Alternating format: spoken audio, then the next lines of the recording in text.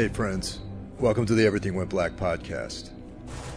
I hope everyone's doing well. I'd like to thank everyone who's left comments. That really helps, and also makes me feel like I'm not doing this for just for myself and maybe for my mom or the one or two friends I have that listen to this podcast. So yeah, keep the comments coming. Leave a review on iTunes, good or bad. If you like it, say so. If you don't like it, also say so. Also, you can reach me directly at mike.hill@everythingwentblackmedia.com, or you can hit me on Facebook. Also, if you don't know it by now, my Twitter handle is @MikeHillHQ. Through the wonders of modern technology, I had the chance to talk with Chris O'Dell, the founder of Datsusara, a company that I have really strong beliefs in. Not because they make great fight wear. I actually have one of the Datsusara battle packs, which I use pretty much every day to transport my stuff between home, work, and training. But also, Chris sort of epitomizes the idea of manifesting your will, changing your life, and just being happier in general, seeing that there's a problem, doing something about it. So real quick, before we get started, we're an Onnit Labs affiliate, so if you're interested in getting a Blendtec blender, bulletproof coffee, or any of the rad food products Onnit has for sale, please go to the website, www.everythingwentblackmedia.com, and you can click through the portal that you'll see there. In addition, Chris has also opened up the Datsusara affiliate program to us, so if you're interested in buying some of the awesome stuff he has for sale, battle pack, the Joe Rogan utility belt, a hemp gi, grappling shorts, anything like that, you can also go to the everythingwentblackmedia.com webpage, and you'll see there's a Datsusara portal, so please click through.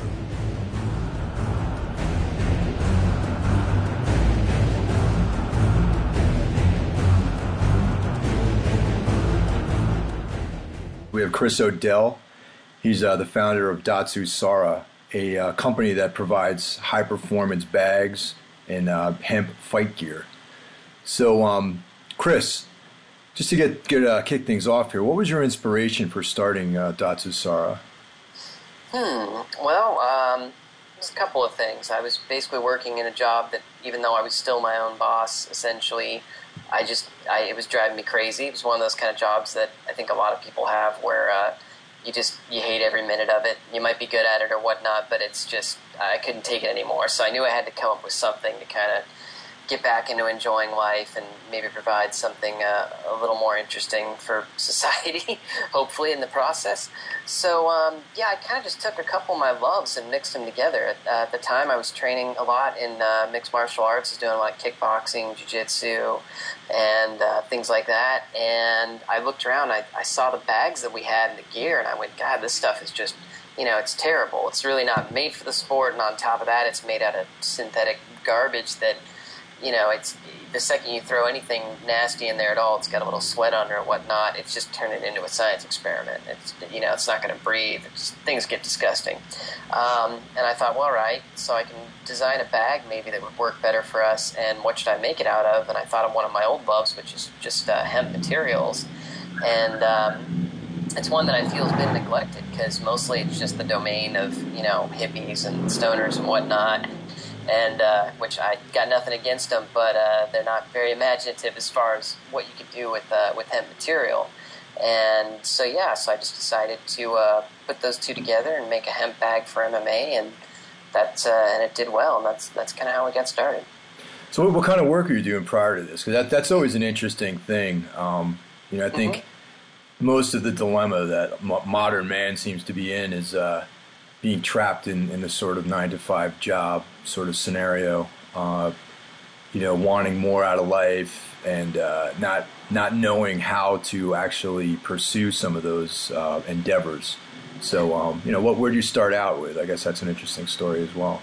Well, at the time, I was running a small video productions company. I mean, it was primarily myself, but I had a few people that I worked with as well. And, when I got out of I took about maybe a year of college, and then I left that and just started doing video work, and I used to love it. I mean, I used to really enjoy it, especially editing. It was just really, I don't know, I had a great time with it. But over the years, it just became worse and worse and worse. I mean, I have had regular office jobs and, standard, regular service jobs too, but which I definitely didn't like. Those never lasted long. But even with my own business running, I just didn't. I don't know. It just wasn't fulfilling at the end of the day, and it didn't leave me enough time either to do what I wanted to do with my life. And that's part of why I called the company Datsusara. It's really, literally in Japanese, it's escaping the salaried worker's life, but we take it to mean escaping from whatever life that you're not enjoying. If you're, whatever kind of job, doesn't matter. Just basically spending more time doing the things you want to do in your kind of limited amount of time you have here on the planet. So for me, that was getting away from the video work that I just wasn't enjoying and finding something a little more fulfilling. And that's how that went.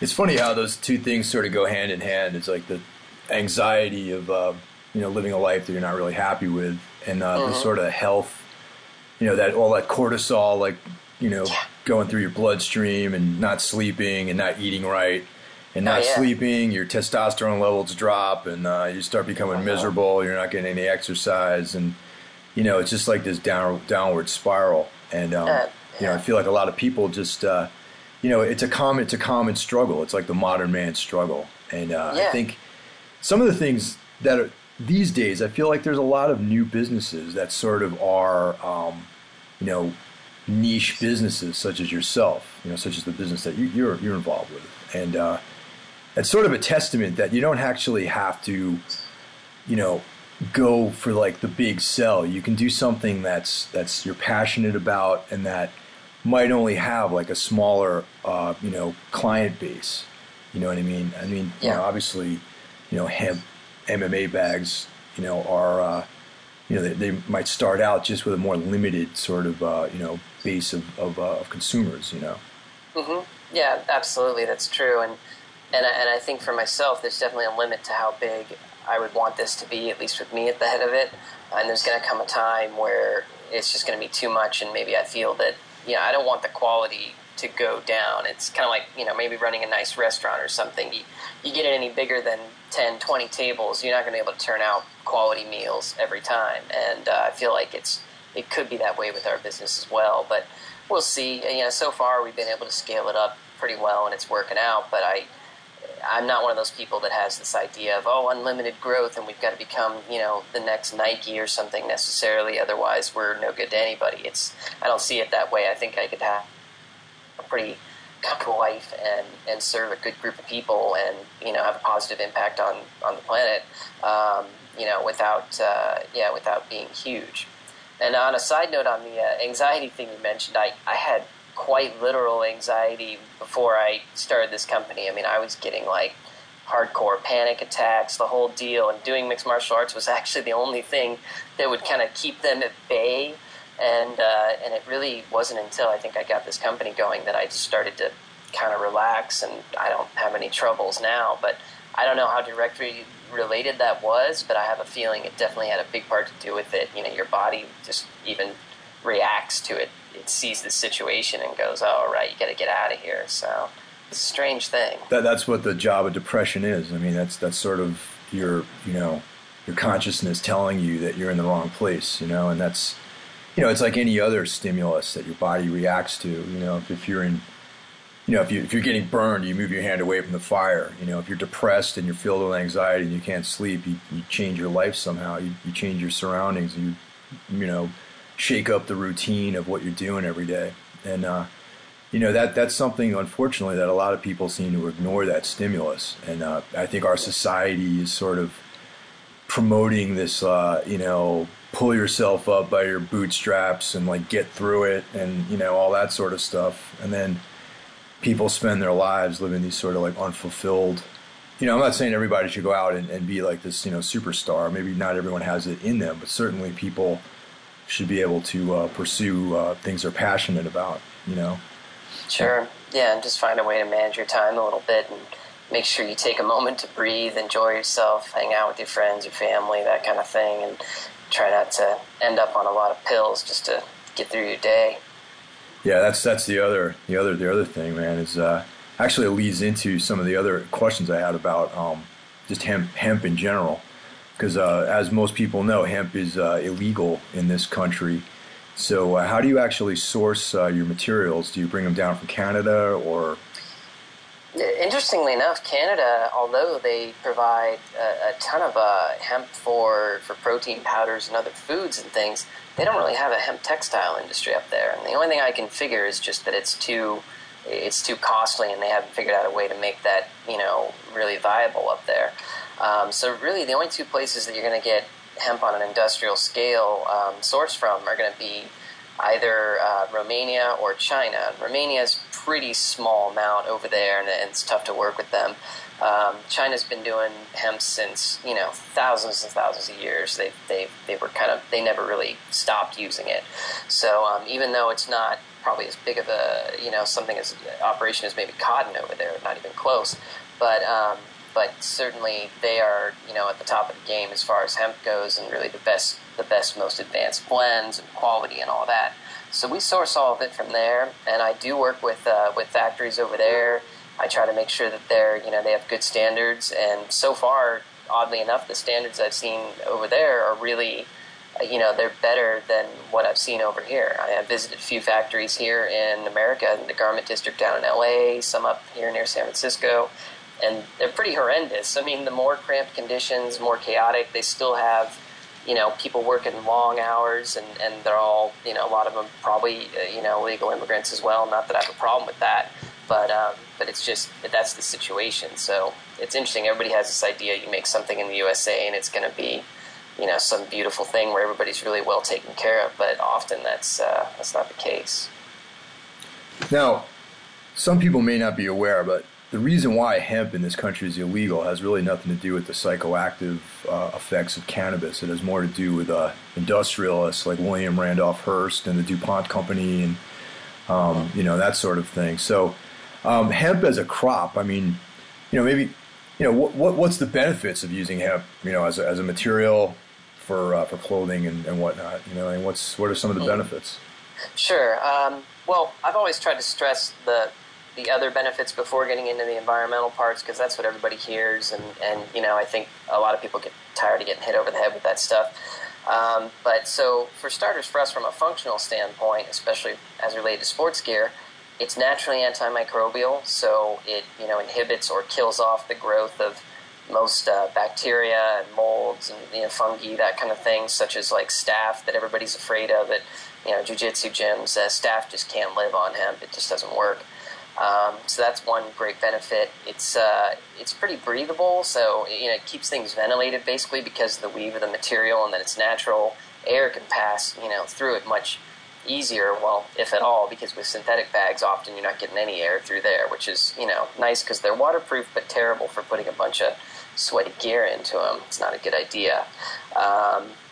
So you've got those two things. It's obviously very, very strong. Cotton, they've done, it's really hard to track down the actual tests on this stuff, but hemp ranges anywhere from 2 to 6 to 8 times the tensile strength of cotton, let's say. So it is the world's strongest natural fiber. And those tests are weird. I've been spending weeks trying to track down the original tests for those stats, but they range quite a bit depending upon how you test it. But it's certainly a very, very strong fiber. So you've got that, and then you've got all the ecological benefits as well, which is it doesn't require a whole lot of water. It grows to maturity in about 4 months. Doesn't deplete the soil. It's pretty it's very sustainable, renewable resource.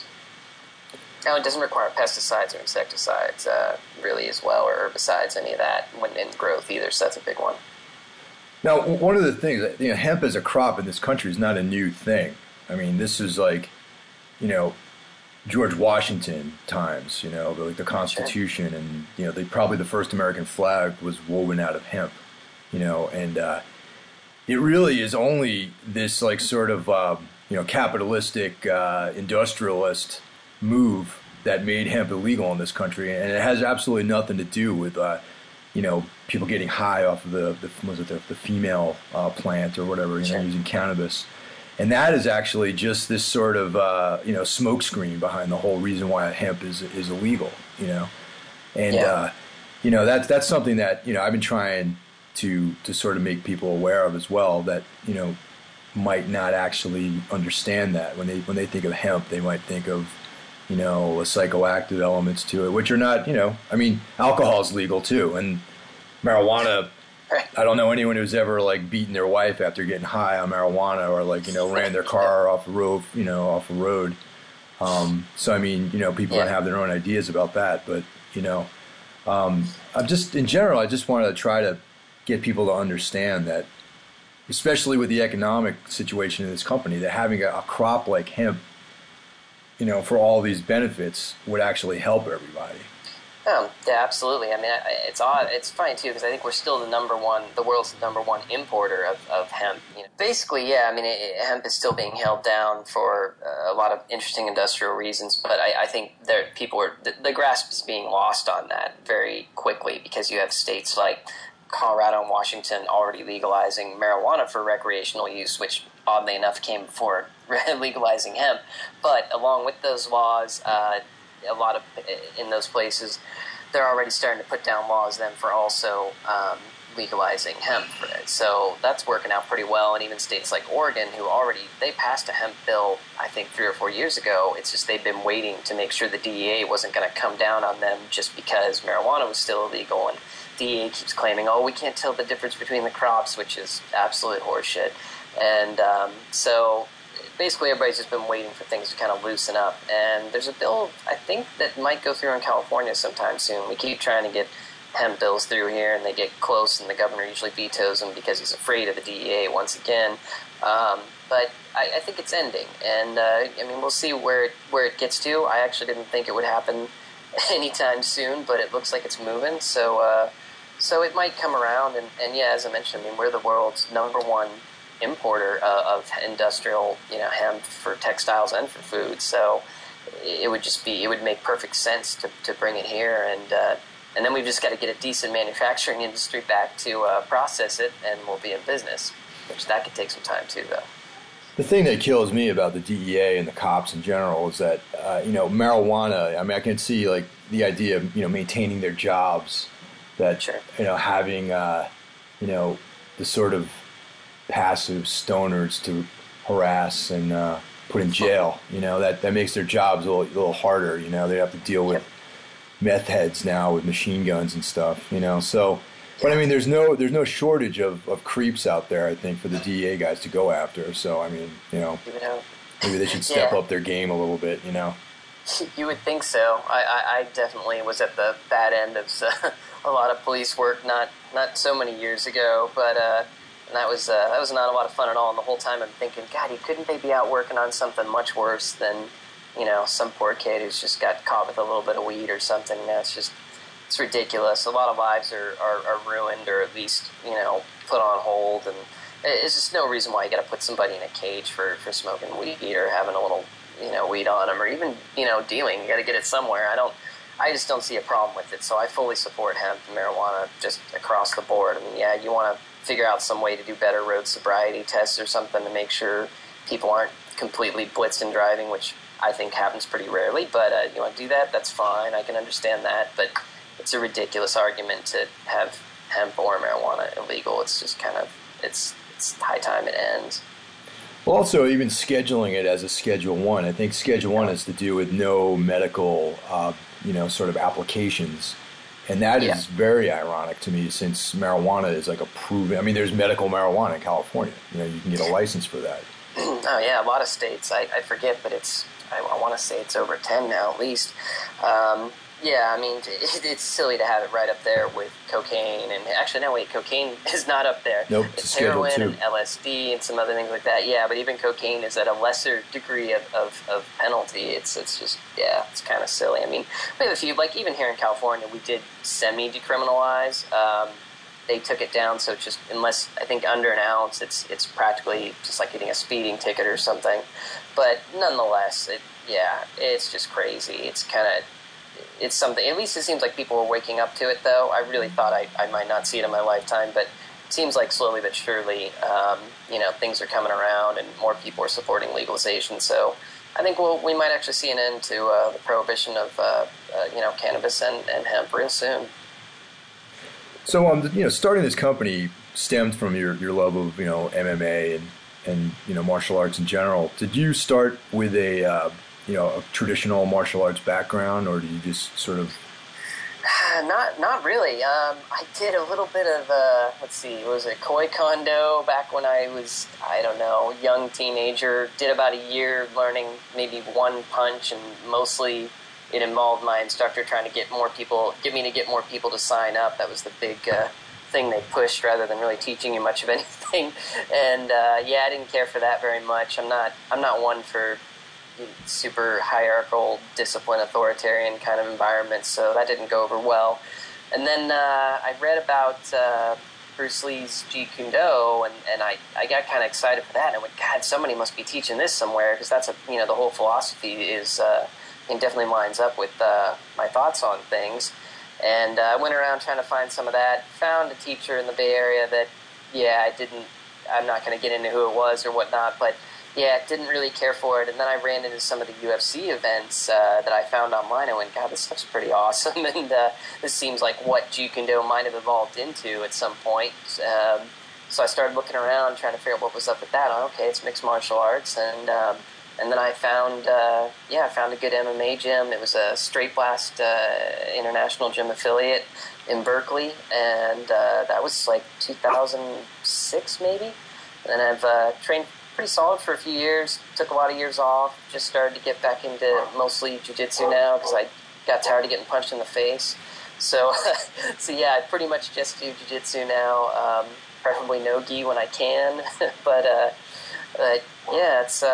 no real traditional long-term background or anything. I'm lucky that I didn't spend 10 years doing some art that might not really be useful for what I'd like it to be useful for, which is self-defense as much as exercise.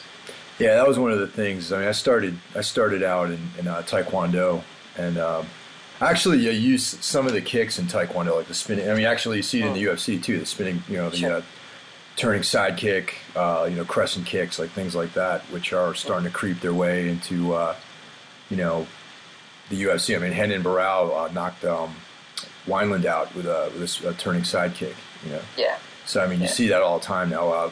Vitor Belfort knocked out Rockhold with the same kick, Mm-hmm. But, for the most part, all those, like, sort of high kicks really are pretty, there's no application for that kind of thing in real fighting. I'm similarly. I mean, I think I didn't really start taking martial arts seriously until I discovered, Muay Thai and Jiu-Jitsu, and coming from, like, a wrestling background, the Jiu-Jitsu was... the takedowns and stuff were a little bit easier, but obviously working off your back is something wrestlers really have a hard time with at first, Yes, I've noticed that. Whenever I have to deal with a new wrestler coming in, that's the first thing I try to do is get them on their back, because wrestlers, they come into jiu-jitsu a lot better than your average person off the street who's had no training. They can really, they can be some trouble still, so... Yeah, the body mechanics, Yeah. And I think with some of these other arts, it's interesting to see things like some of the Taekwondo stuff coming in. I mean, I think in a lot of ways, if these other arts, traditional ones, would train in a better way, if they would train in an alive format with a resisting opponent, it'd be really interesting to see what would still work, what would stick and what wouldn't. And I think we're seeing some of that come out in the UFC and other, mixed martial arts type events where, okay, like some of these things can work. You just have to get to integrate them right and train a certain way. Do you do you have certain days where you train striking and certain days where you train grappling, or is it just all sort of mixed up? I used to. When I first started, I had a ton of extra energy, and I would just go in, and sometimes I'd do 2 or 3 classes a day, and then I maybe wouldn't for a week or something, and eventually I started to alternate a bit. But it was really after I had kind of an amateur kickboxing fight. We didn't do full Muay Thai rules, even though I was somewhat trained in that. I didn't want to deal with elbows and knees to the face, so. We just did regular kickboxing rules. And, I got my ass handed to me. So it was a good experience. And it, in my defense, it was somebody who was actually apparently an instructor, and I had only been training for about, 6 months or something. But I got kind of sandbagged a little bit. But nonetheless, I realized, okay, I didn't want to keep getting hit in the head all the time going in for practice. I just didn't feel like it was good for me. And I do miss the striking a bit. And if you train it properly, you can still do it safely enough. But I started doing more jiu-jitsu after that, and I got kind of more obsessed with it at that point and said, all right, I'm probably going to spend the vast majority of my time on jiu-jitsu. So we'll see. It also depends. A lot of gyms I've been at where I've lived, there really isn't an option for both at one particular gym, and I don't want to deal with going back and forth. So, but we'll see if I move back up to, or if I'm not back up, if I move up to Portland, Oregon, which I'm thinking about doing, I might start training at the Straight Blast Gym headquarters there. And if I'm over there, I might start doing everything a little bit again because they've got just a great training environment. Yeah, there's the Gracies. There's a big Gracie presence here in New York, and right in Brooklyn, actually, not too far from where I live, there's a Gracie Fight Academy, which has everything all the time. I mean, they have MMA classes. They also obviously jiu-jitsu, they'll have judo, boxing, Muay Thai, catch wrestling, like the whole 9 yards. I don't train there. I train at Marcelo Garcia's Jiu-Jitsu Academy and Koban's Muay Thai camp. So I train at two different schools, but it's they're not that far away from each other, so it's easy to hop back and forth. Well, you're a fortunate jiu-jitsu player then. That's can't really get a whole lot better than training at Marcelo's. Yeah, that's it's I feel very fortunate to have that resource here, and definitely one of the greatest decisions I made in my life was to pursue training jiu-jitsu. I trained wrestling. I used to wrestle in high school and all that sort of stuff, but just the as an adult male, like getting involved in grappling, definitely is sort of a humbling sort of thing.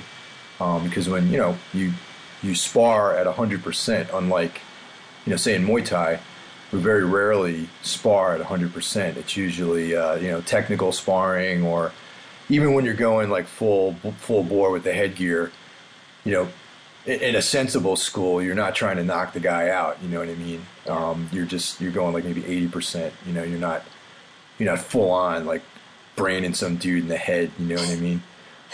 Most guys aren't. I've gotten kicked pretty hard by some guys before. We're gearing up for a fight, but mostly in the legs. But but you're going 100% with jiu-jitsu, and guys who come in, because I live in New York. There's a lot of these like sort of Wall Street, alpha males who might show up for a couple of days, and they never really last because having to manage that feeling of having your ego destroyed is something that a lot of people, I think, can't hang with that sort of thing, Yeah.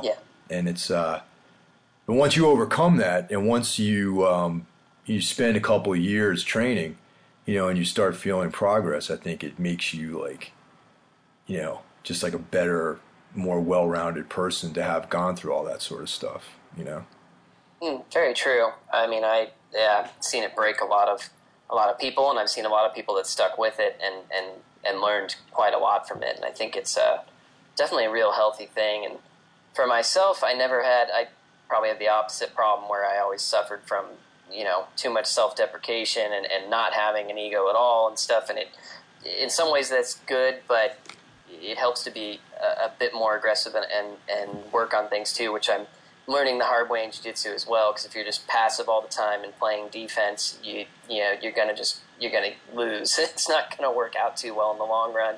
So I work on different things with it, but even just for me, the amount of, like you said, you can train extremely hard, pretty much 100% if you're careful in jiu-jitsu, and walk out at the end of the night and everybody's fine, nobody's hurt, and that's a great thing, because I need that really, really hard workout to kind of get, I don't know, I don't know if it's a chemical thing or an emotional release, whatever it is that makes me feel more even and balanced in the rest of my life that I get from jiu-jitsu. I definitely need that, which I didn't always get that, and I could run like tennis or whatnot, and that usually doesn't quite do the same amount. Jiu-jitsu really, it's a special kind of workout, and physically and mentally, it also gives you that kind of, when you're that engaged in something, you get that sort of Zen headspace where you're not thinking about anything else. And for somebody like me running this company and I'm managing pretty much everything, really helps to have some sort of discipline where I'm just focused absolutely in the now, and I'm not going through a laundry list of stuff I got to do when I get home or whatever. It's really nice that way. Yeah, I mean, that kind of connects to what we were talking earlier about, stress and cortisol levels. And, I've been, the last couple of months, I've been really getting into this whole paleo diet, philosophy sort of stuff. And, early man didn't sit behind a desk, you know what I mean? Like, he stood on his feet mainly, and he dealt with hunting and running away from, fighting off enemies and things like that. So I believe that a lot of the neuroses, like emotional problems, and the reason why a lot of people are on these like sort of pharmaceuticals is because they don't have these stimuli in their lives anymore, where they're not using their bodies in the way that they're genetically supposed to be using their bodies, and they're, building up all these cortisol levels, and as a result of that, they have all these neurotic behaviors, and getting themselves into trouble, like cheating on their wives and whatever, and all this other crazy stuff.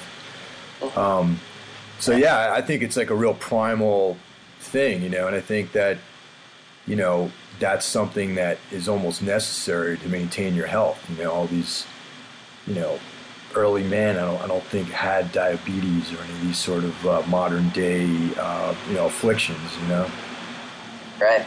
Yeah, I agree. We've kind of, I don't know, we've been thrown a little too quickly into this different lifestyle, and it may not be somewhere we want to end up anyway. And that's again part of the thing with the Datsusara. It's kind of get away from your 9 to 5 a little bit, get out from behind the desk, go do something preferably active that you enjoy. And even if it's just, playing with your kids, your dog, whatever, just go do something else besides obsessing on your paycheck and, how you're going to retire when you're 60 or whatnot. It's not really a healthy way of life. So do you have any new products coming out? Because I know you have a series of different bags. Get the battle pack. You got you have hemp geese. You have, I think, white and black, or just. It's a midnight blue. We did a little compromise because everybody wanted blue, but people still wanted black as well. And so I went, all right, we're going to go with like a super dark blue and see how that goes over. People like that. I'd still like to make black as well sometime soon, but it's tricky. Hemp is really expensive. I mean, just to give you an idea, I'll be honest about my costs. Just to get one hemp ghee, like imported to get to my warehouse, flat costs is about $90 a unit. So, wow. Whereas any cotton ghee, even the most fancy cotton ghee you could possibly find on the market, unless it's made in the United States, that's going to cost you maybe 30 tops, and most of them are paying, closer to 20. So it's tough. Hemp itself is extremely expensive, so that's why you'll see a lot of hemp gear online. It's almost out of people's, price range that they can afford for most of us, even myself. I mean, there's a lot of things I'd like in hemp that I don't have. Hemp bed sheets will probably run you $400, and I haven't slung out the cash for that yet. But I'm trying to change that a little bit. I'm really trying not to be too greedy with our prices. I've got to make a reasonable markup, or I can't keep the business growing. But we try to be fair about it.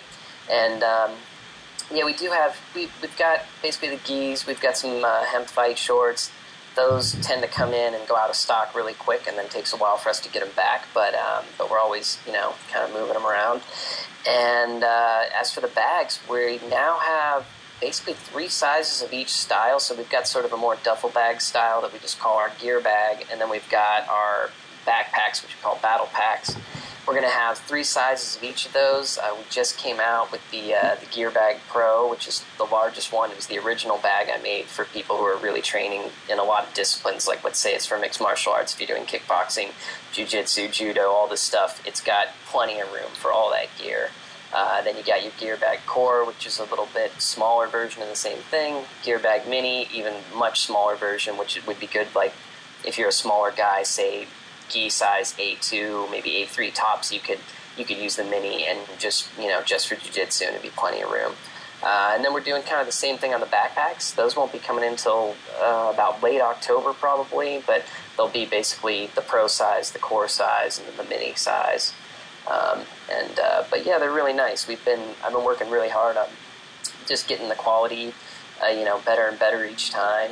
Better components, better materials, and I'm pretty happy with how they've been coming out lately. We've definitely had our fair share of little problems in the past, but I'm always working to make things better. And so far, everybody's been very happy because when we do have issues, I always take care of them. The bags are warranted for up to 3 years or more. I just always make sure everybody's taken care of. And you have that Joe Rogan utility belt bag too, right? Is that back in stock? Because I've been checking back on that. In stock. We've got a fair amount, hopefully, to keep people at bay. So yeah, those are back in stock. Our laptop style bag is back in stock. And there's T-shirts and stuff too. I'm also working on getting the hoodies back out again. We've got a new design, which might be nice to. I hope I can get it in time for the holidays, because for people who do celebrate, I know they like to have those things. Just a little FYI out here on the East Coast, we're entering hoodie weather, so hopefully you get that thing out, man. Yeah. I'm trying. We always have this. It seems like the curse of the holidays, where everything ends up being just late enough that it doesn't quite come in, before everybody wants to put in their orders, and we end up having to do pre-orders or something. But we'll see. Hopefully things will work out this year. Last year too, the weather over in New York kind of screwed us up because our warehouse is actually in New Jersey, and so things were like weeks behind because of all the the flooding and trouble. Hurricane Sandy, yeah. Yeah, that was a really heavy time, man. I had just come back from tour, like the day before Hurricane Sandy hit, and I remember.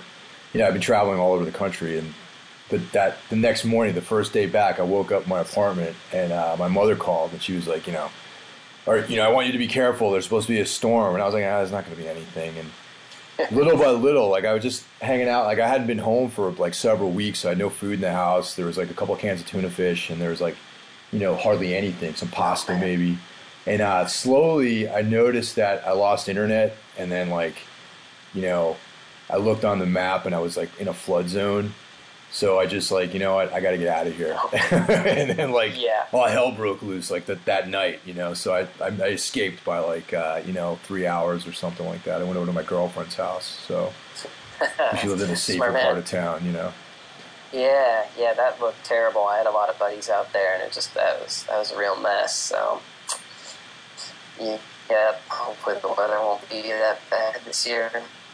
So I noticed on your website that you have a photograph of Henry Rollins with one of your bags, and that's a fan favorite here, man. Like most of the people who listen to this are huge Rollins or Black Flag fans. So how did you come about Rollins being one of your clients here?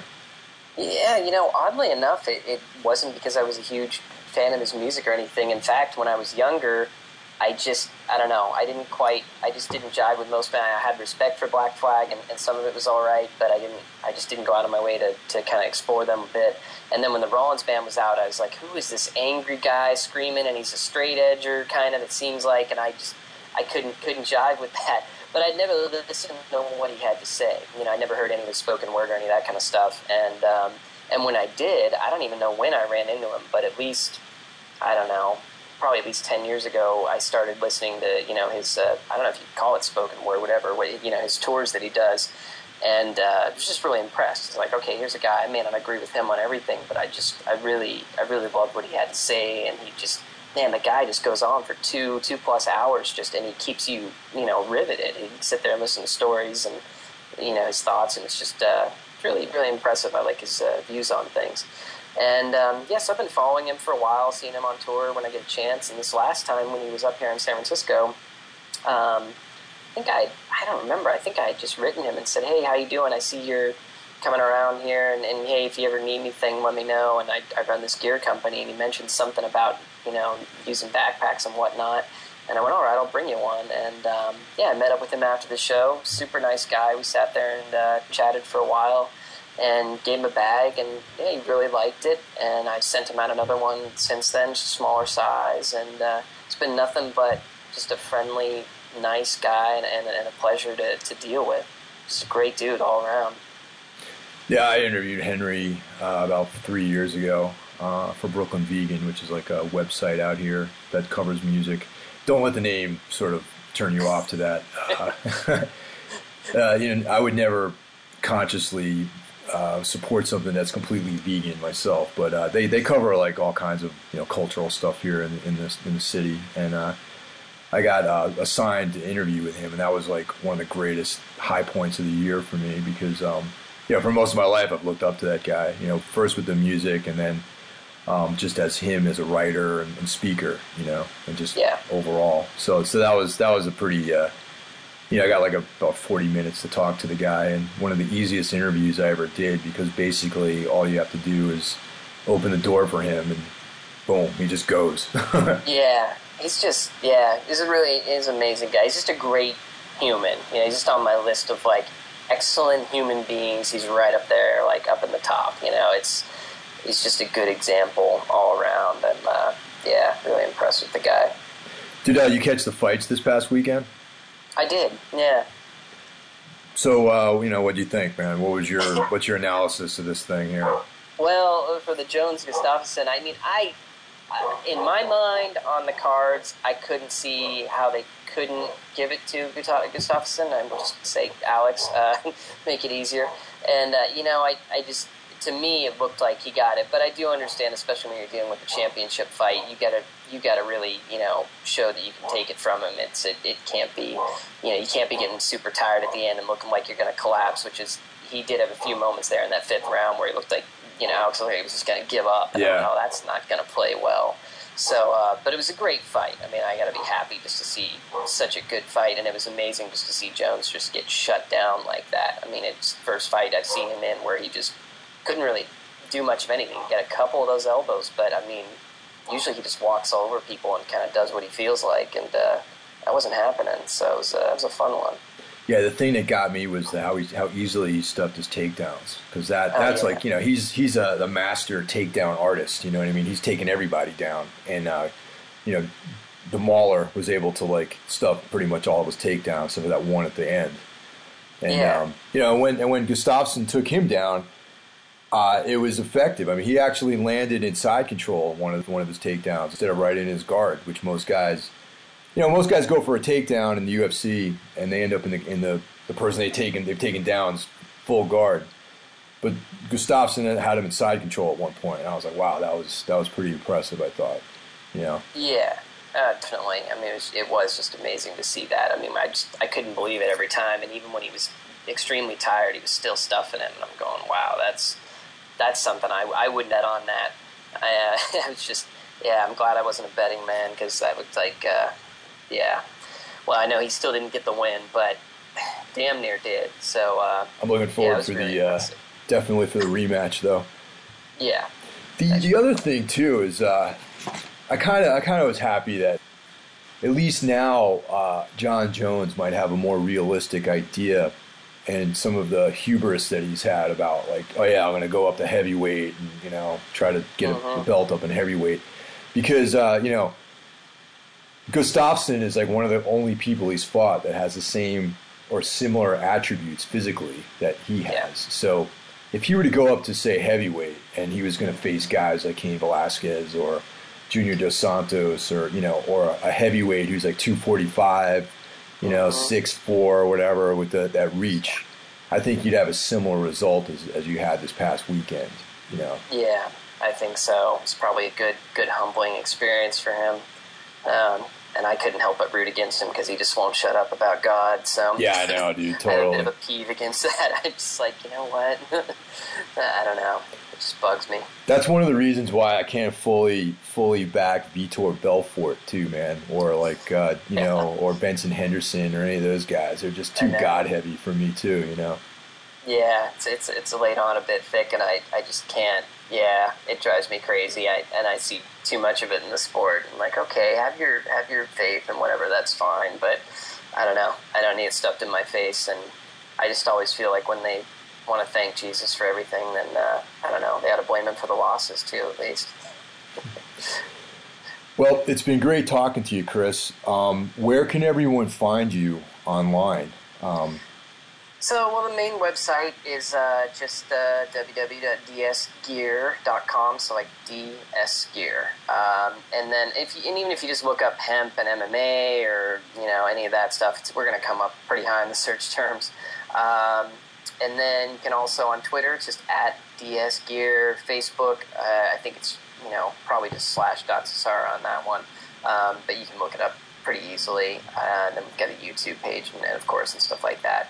But, we're out there. Ton of reviews floating around, too. I'm pretty active on a few different message boards and things, because that's really, I don't spend any money on advertising, so I try to do my best to just kind of keep in touch with different communities and be available for people if they've got questions or just want to talk about stuff. One of the cooler things on your site is the blog portion on the DS Gear site, because you had Daniele Bolelli, right? There was like a piece that he provided about with Bruce Lee and martial arts and all that sort of stuff. So if anyone wants to have a good read, and is unfamiliar with who Daniele Bolelli is, I highly recommend you check out his podcast, the Drunken Taoist podcast, which is like incredible. And he's also a great writer. He has a couple of books out, and definitely look him up.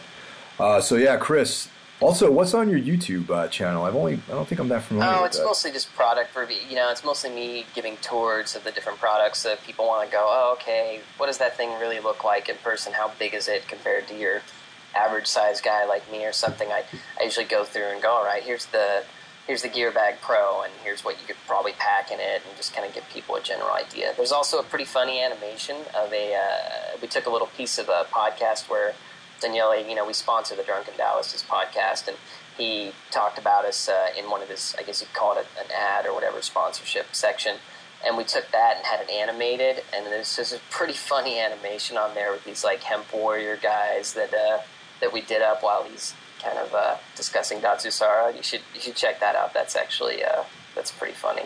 That sounds hilarious. Yeah. All right, Chris. So thanks a lot, man. And any final parting words you want to my listeners here?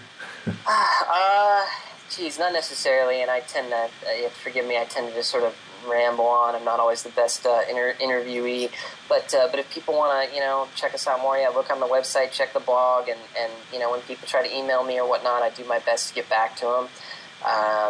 Even if you just have questions about starting a company or whatever, I just started a forum too for small business people to kind of talk and help each other out. So email me, I'll give you that as well.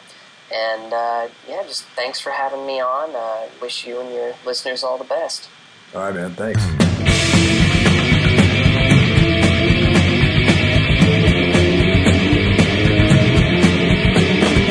I feel like this, like this.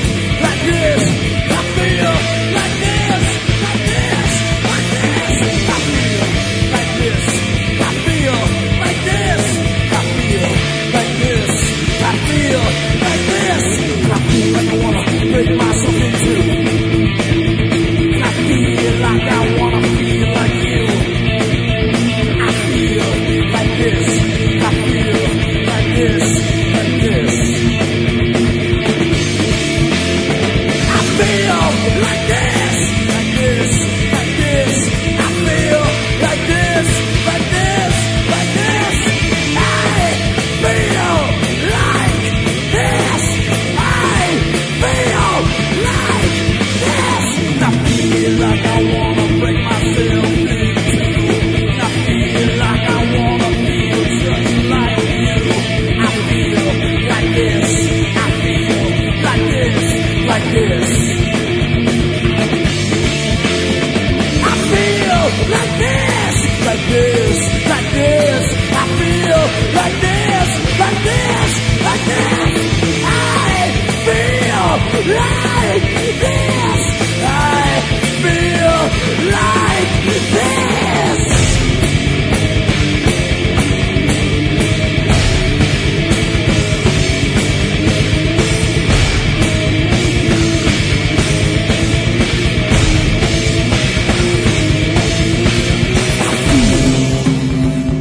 feel like this.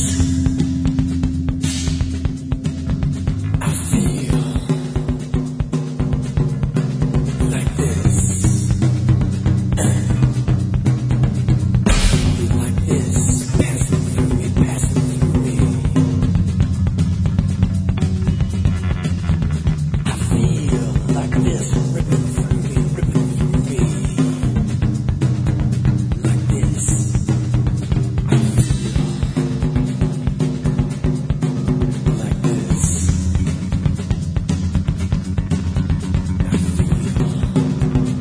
Hey!